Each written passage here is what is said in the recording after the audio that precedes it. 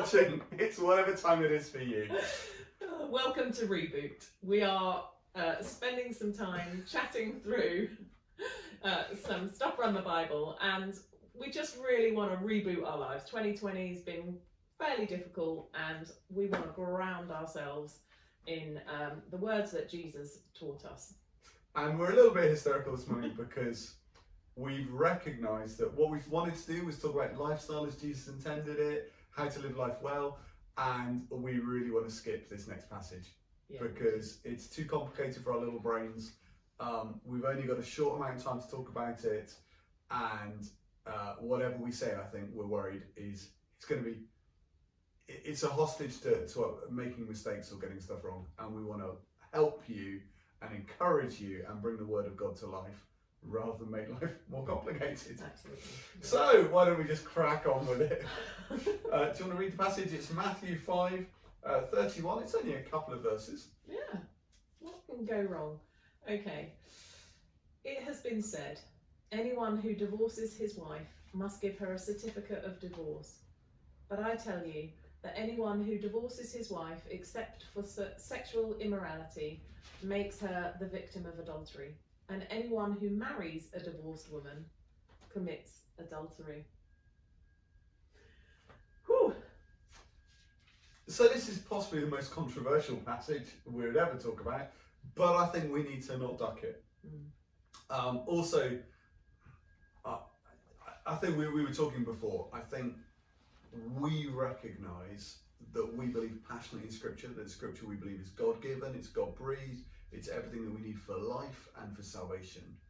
But we need to come humbly to Scripture, particularly those of us that teach, and recognise we get stuff wrong, that we don't understand the full picture, and how do we carry its authority without being dictating stuff that's not there? And this passage is a prime example of that. And just to get a little bit technical to start, one of the things I think is I don't think the Bible translators have done us much help here, because the Greek words here and the context of the first century are very different from what this reads like. So anyone who divorces his wife must give her a certificate of divorce.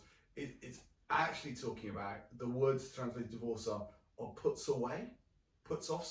So there was a context where men in this time could literally get rid of a woman for any and every reason. Literally, it says in some of the writing of the people at the time was, if a woman burnt the food of her husband, or if she was unattractive, he could get rid of her. Did he realise she might be unattractive when he was marrying her? Or just that his taste has changed? Maybe, or She's got a few wrinkles. or the years haven't been kind to her, which is just wonderful, isn't it? Because the reality is more on his side. It's that. Whereas he's just improved with age. Yeah, exactly. No middle age spread or anything. So there's something here of well, there's a couple of lots of schools of thought, but there was the marriage is sacrosanct and there is no way out ever until you die. Which comes up later in Matthew 19, the school of, is it okay for a man to divorce a woman for any and every reason? And then there's the stuff in between. And actually there's a variety of practice going on here. And what Jesus, I think, is talking about first and foremost is blokes just throwing out their women and moving on to someone else. And if you didn't give her a certificate of divorce, then it was adultery. She couldn't marry someone else because she's still married to him. And you just totally done over someone's life, let alone the emotional trauma of being cast aside. So Jesus is saying here, look, you are making her a victim if you just throw her out. If she's, and there's a bit about except for sexual immorality, unless she's gone off and done something terrible, you are making her a victim here. And you need to sort this out. And there's other stuff. Matthew 19 probably is a better passage for us to read because it's got much more spread. But I think we don't want to just take out proof texts and make our arguments. What I want us to talk about is what Jesus, I think, is saying here is the cost and pain of broken relationships. Yeah. And before we go on and talk about it ourselves, we've got a guest. Why don't we turn to her? Our guest today is a wonderful member of our church who sadly has grown up and left home and gone on to a career in another part of the country in Devon. So let's bring on Megan. Hello, Megan. Hello. Hi, Megan. Great to see you. So, Megan, you used to be part of Unlimited. Why don't you come to our church anymore? I wish I did. Oh. So I'm a doctor and I studied at Exeter, but I graduated and now I live in Plymouth. That's where my first job is. That's exciting on all fronts. The fact you're a doctor, and sorry for calling you Megan, sorry, Dr. Megan. Dr. Joy. Dr. Joy Megan. And also that you are living in God's finest city. Now, Megan, we are looking today at probably the most controversial thing we're looking at in our series of reboots. We're looking at divorce. I'm assuming we haven't got you on because you're divorced, but maybe you want to tell us your experience or your thoughts on it. No, I'm not divorced, thankfully. So my parents got divorced when I was very young, and to be honest, it wasn't that much of a big deal for me then. I guess I think I probably saw more of my dad when my parents were divorced than I did when they were living together. But at the same time, I've seen the effects that has. So almost all my family are divorced. My grandparents are divorced. My stepdad's parents are divorced. My stepmom's parents are divorced. Like literally all generations of my family have got divorced, and lots of them have got remarried and have happy marriages the second time round. But I also know that I don't want that for my future, and kind of it brings all sorts of complicated questions about what families look like, and so I have siblings that I don't live with, and my dad died a few years ago now, and I hadn't seen him for 6 months, and I know that wouldn't be the case if my parents were still married, and also I've seen the damage that the church can do. I think obviously my parents got divorced when I was really young, and the pastor at the church we went to was really amazing, and like when my mum was getting remarried, was really honest with them and kind of walked them through, yes, this is not ideal, but how can you do what God wants of you now? But I've definitely seen people be hurt by the church. There was a lady who at my old church who was asked to leave her job when she got divorced, and people being told not to do, not being able to be in ministry. And I obviously don't know the full story of that, but I know what that looks like from seeing it from an outsider. And I know that I don't want that for my future, but at the same time, having been with two parents who were not happy together, I know that just keeping quiet and getting on with things is not healthy either. And so, yeah, I know I don't want it for my future, but at the same time, I think sometimes it's necessary, and sometimes things just can't be worked out, and then how we deal with that as a church, I think, is really important. And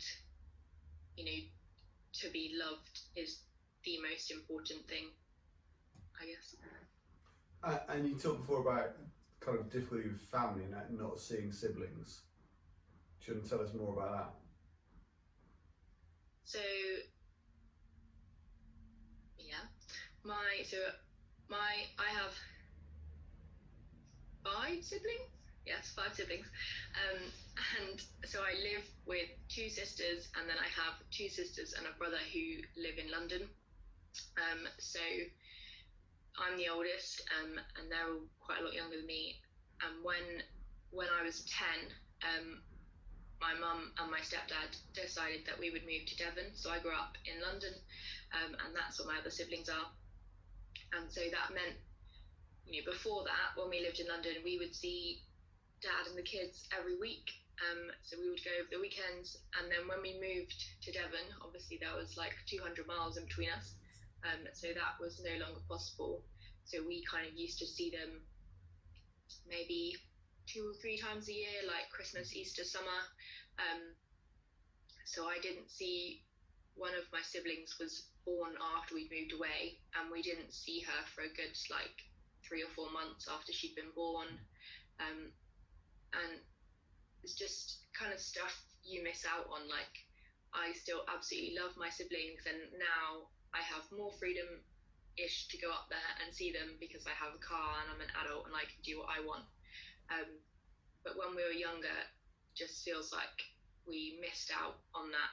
And I think I'm certainly not as close to them as I am to my sisters I live with. And yeah, I think I just missed that. Although I'm not totally convinced I would have wanted to live with 5 siblings. And also, it's complicated, I guess, as well around grandparents. Yeah. Particularly with your dad not being around anymore, the whole thing around his family. So my dad's mum, I haven't seen since Dad's funeral, because she's an interesting lady. We still keep in touch. I write to her regularly, and she really appreciates that. But it's really difficult because, we weren't super close with her before, and Dad was sort of the one that would take us. And now we don't have that. So, my mum is really great. My mum, is in contact with her, but that's a choice that she's made, to do that for our sake. I think she's not the easiest woman, and so it would be really easy to say, no, I don't want to do that. She's difficult, but she made that choice to keep going anyway, and I think that's really hard. That's a really hard thing to do, especially when you're in a tricky situation of things aren't going well, and divorce is the kind of the next thing, to then have to choose to keep on doing difficult relationships for your kids to make sure things are, they have a normal life as they can, is really hard. Yeah. So credit to my mum. That's amazing. Because it's hard enough when you're married and love each other to engage with the extended family without having to force yourself to do it with all the mess. And I imagine, not necessarily in your case, but the accusation of you're not with my son anymore and things, potentially. What were you going to ask? I was just going to ask, Megan, do you ever feel a sense of confliction or guilt, especially when your dad was still around, about spending time with one parent more than the other? Did you carry any of the burden of kind of the situation that wasn't of your making, I guess is my question. Yeah, I guess I did, and I probably didn't realise it until actually Dad died. So it was kind of okay, because I guess I just thought that one day as an adult I'd be able to make a choice to spend more time, and then suddenly I didn't anymore. And it really kind of highlighted to me that actually I think I wish I had been closer. I wish I had, been able to do more in a way that I hadn't really realised had affected me before. And I mean, definitely things like when I wasn't able to see the kids and my other siblings. They absolutely adore us going to see them, but it's really difficult, and life gets in the way, and it's expensive. And when you're 16, 17, you don't have your own income, and I couldn't just decide that I wanted to go up to London and see them. There was all sorts of planning, and I think I definitely missed out on being in their lives. And I had my own life, which was great, but there was sort of this part of it that when people saw me, they didn't know. Often people thought I had 2 siblings, not 5. And trying to explain my very complicated family, people just look at you like, what? Yeah. And that's really hard, because it meant that I sort of, often I just wouldn't tell people, because I didn't want that look of like, why? Yeah. And it wasn't anything I'd done. It's just the way families are. And massive for your mum to have to care for you in the grief and trauma of your dad dying, and whether she should have got you to see him more, and all that must be just such a mess for her. Yeah, and I think it was difficult for her and my stepdad as well, because for her it was a person that, regardless of what happened between them, she'd loved him once. That it wasn't just a shambles from the beginning. They'd chosen to be together and chosen to get married, and that was all in her past, but it didn't mean there wasn't still feelings of her. And then for my stepdad, that was like, what's going on here? This is my wife who I love, and suddenly she's kind of mourning her ex-husband. It was all very complicated, and I think just, I guess in another way, highlights kind of the damage that goes on for years and years. It's not just that moment where there's the separation, but I guess there's stuff you don't expect that can come back years later and cause all sorts of trouble. Yeah, absolutely. Megan, thank you so much. That's so helpful. Good to see you, Megan. Bye. Bye. Wow. Thank you, Megan. Helen, what are your thoughts off the back of that?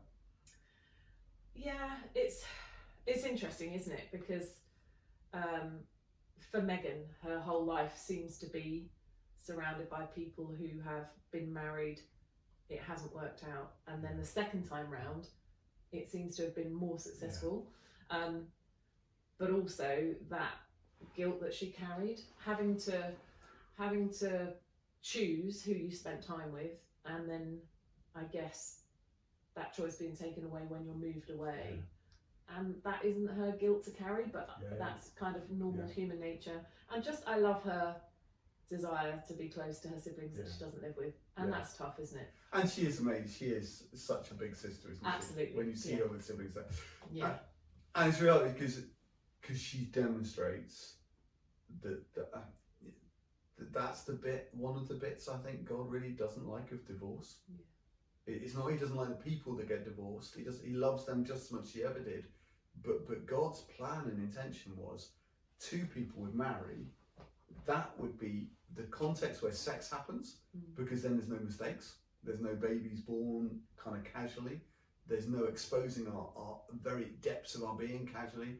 Sex is in the context of marriage with the same person that then children can arrive in, and those children have a stable, solid, lifelong context of parents, that the parents are invested in each other and in them.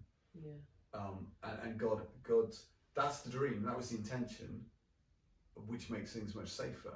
Now that's not the reality for many of us, even in marriages where they're together. There's disagreement, argument, mess that kids get caught up in.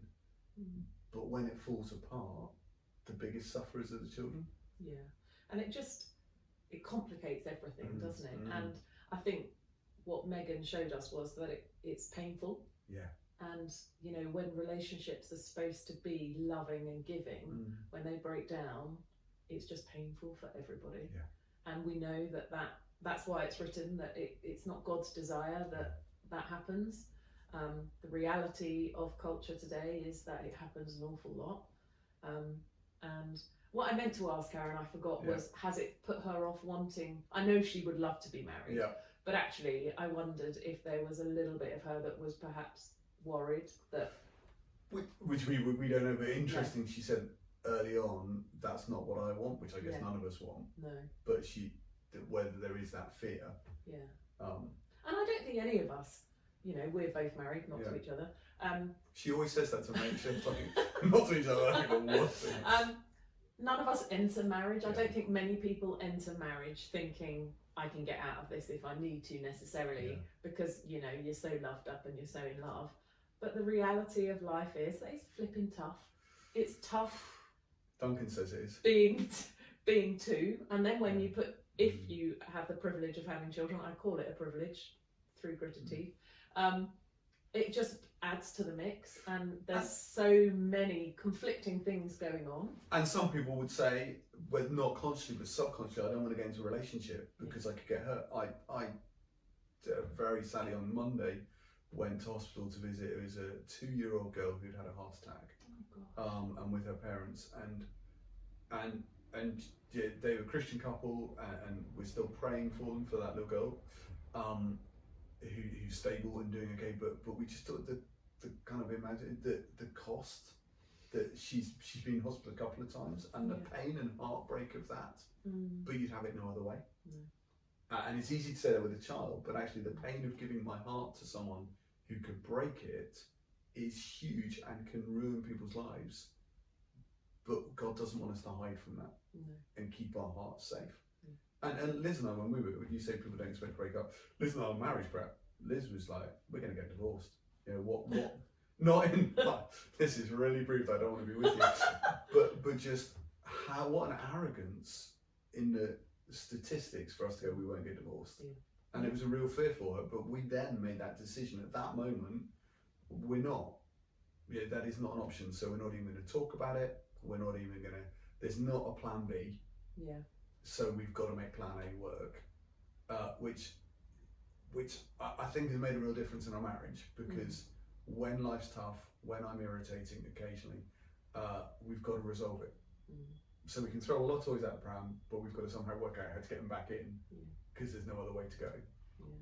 And I think it's harder these days to be married, because for most people the world says, if it's tough, if it's not fun, if it's not enjoyable, get out. Where marriage is not fun. It's a lot of emptying bins and cooking and financial hassle, and you're married to someone who spends money differently from you, and you're married to someone who's emotionally wired different from you, and that's fun and exciting in moments and challenging a lot of the time. Well, it's just a life of compromise, isn't it? Which, when you say it like that, it sounds exhausting. It can be exhausting. But actually, the joy of being married outweighs the compromise. But there are, hills and valleys.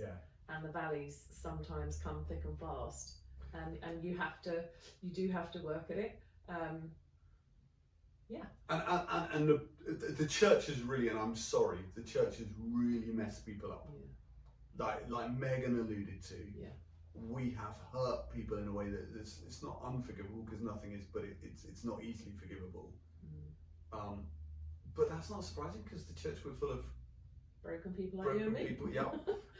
And COVID highlights the wonderful daily debates around how we view law and rules.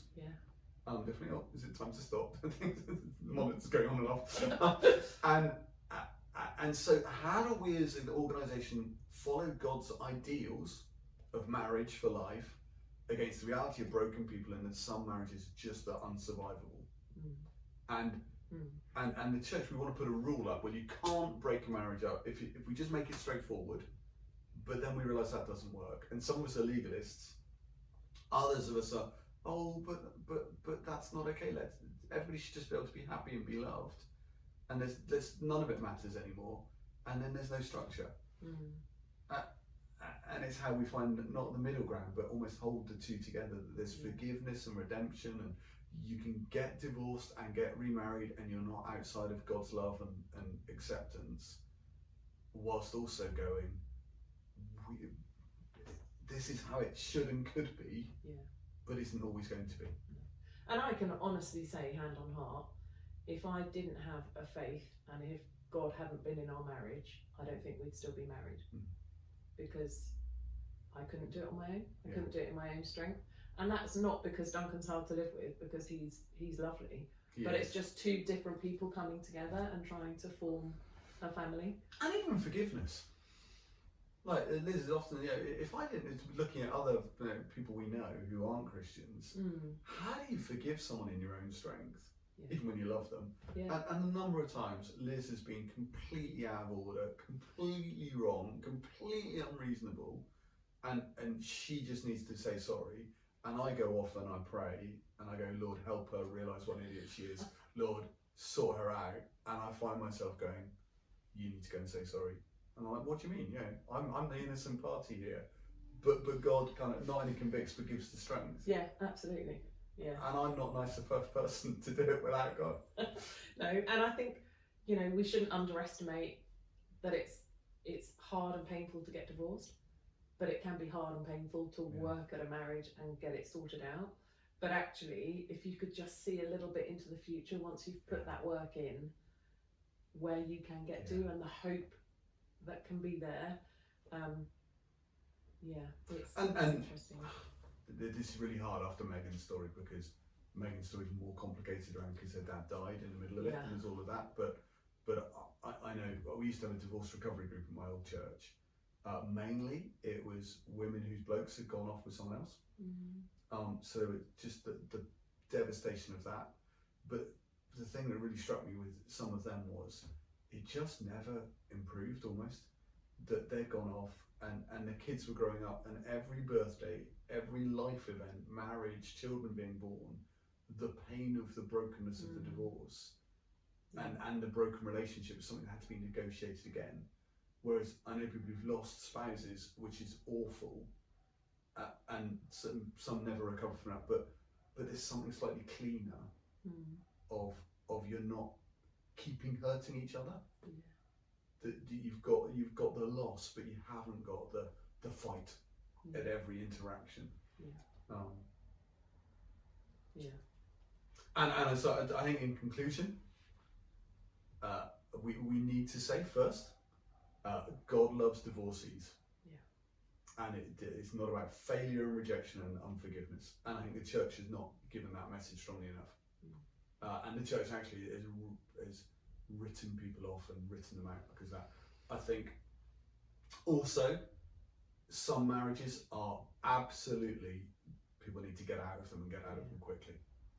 Where there's domestic violence and abuse, there is already enough guilt and pressure and manipulation to keep someone in without feeling that God's telling you to stay there. So some situations people need to get out of, and also I think, and it's quite clear here in all that Scripture says about it, where one party has gone off and having an affair with someone else or turned their back on the marriage covenant, you can't hold the marriage covenant as a person. So some people I know, they've gone off, their partner's gone off having an affair, and they felt they have to try and make the marriage work, and they can't get divorced because that's unbiblical. And now they're caught with rejection, betrayal and abandonment, and this feeling they have to keep the marriage going. You can't force someone to be in a marriage with you. But I think the other thing is, God does want us to work out our marriages. And most people we're married to are unreasonable and annoying, and we need to keep going. And I know, and we talked before as well about children, and I can't possibly speak for other people, but I think children get caught in marriages that stay together badly, and they get caught in where divorce happens or breakdown. And how do we love and care for our children in the midst of it? And I know people in there as old as me who still, a lot of their pain and brokenness comes out of stuff that happened 30 years ago in their parents' marriage. But I think the lasting memory that I would like to send out is that actually nothing's irredeemable. Yep. You talk about somebody going off and having an affair, but if they ask for forgiveness, Yeah, it can be worked out, and there's lots of relationships that have survived something like that if they're willing to work at it. And you know, I think God wants relationships to work, and when you bring God in, I think anything can be transformed. And I know several couples, at least two, several, where they're old and just look like this sweet little Christian old couple where nothing's happened in their marriage, and they've both had affairs, and they've come through and had 50 glorious years since. And we don't know the backstory. And I think the other thing is, as soon as stuff is tough, we need to fess up and ask for help. Yeah, absolutely. So marriage guidance, you know, counsellors now would say, yeah, if only you came sooner. It's not still, however late we go, it still can be redeemable, but the earlier the better. And to admit you're struggling. And there's so many couples who look amazing on the outside. Life at home is really tough. And we put up this front, and we just need to be able to say, look, I need help. And also if it's church, we need to not interfere. I think there are moments to say, is everything okay? I think I know couples where I wish I'd said to them at the going out stage, is this healthy?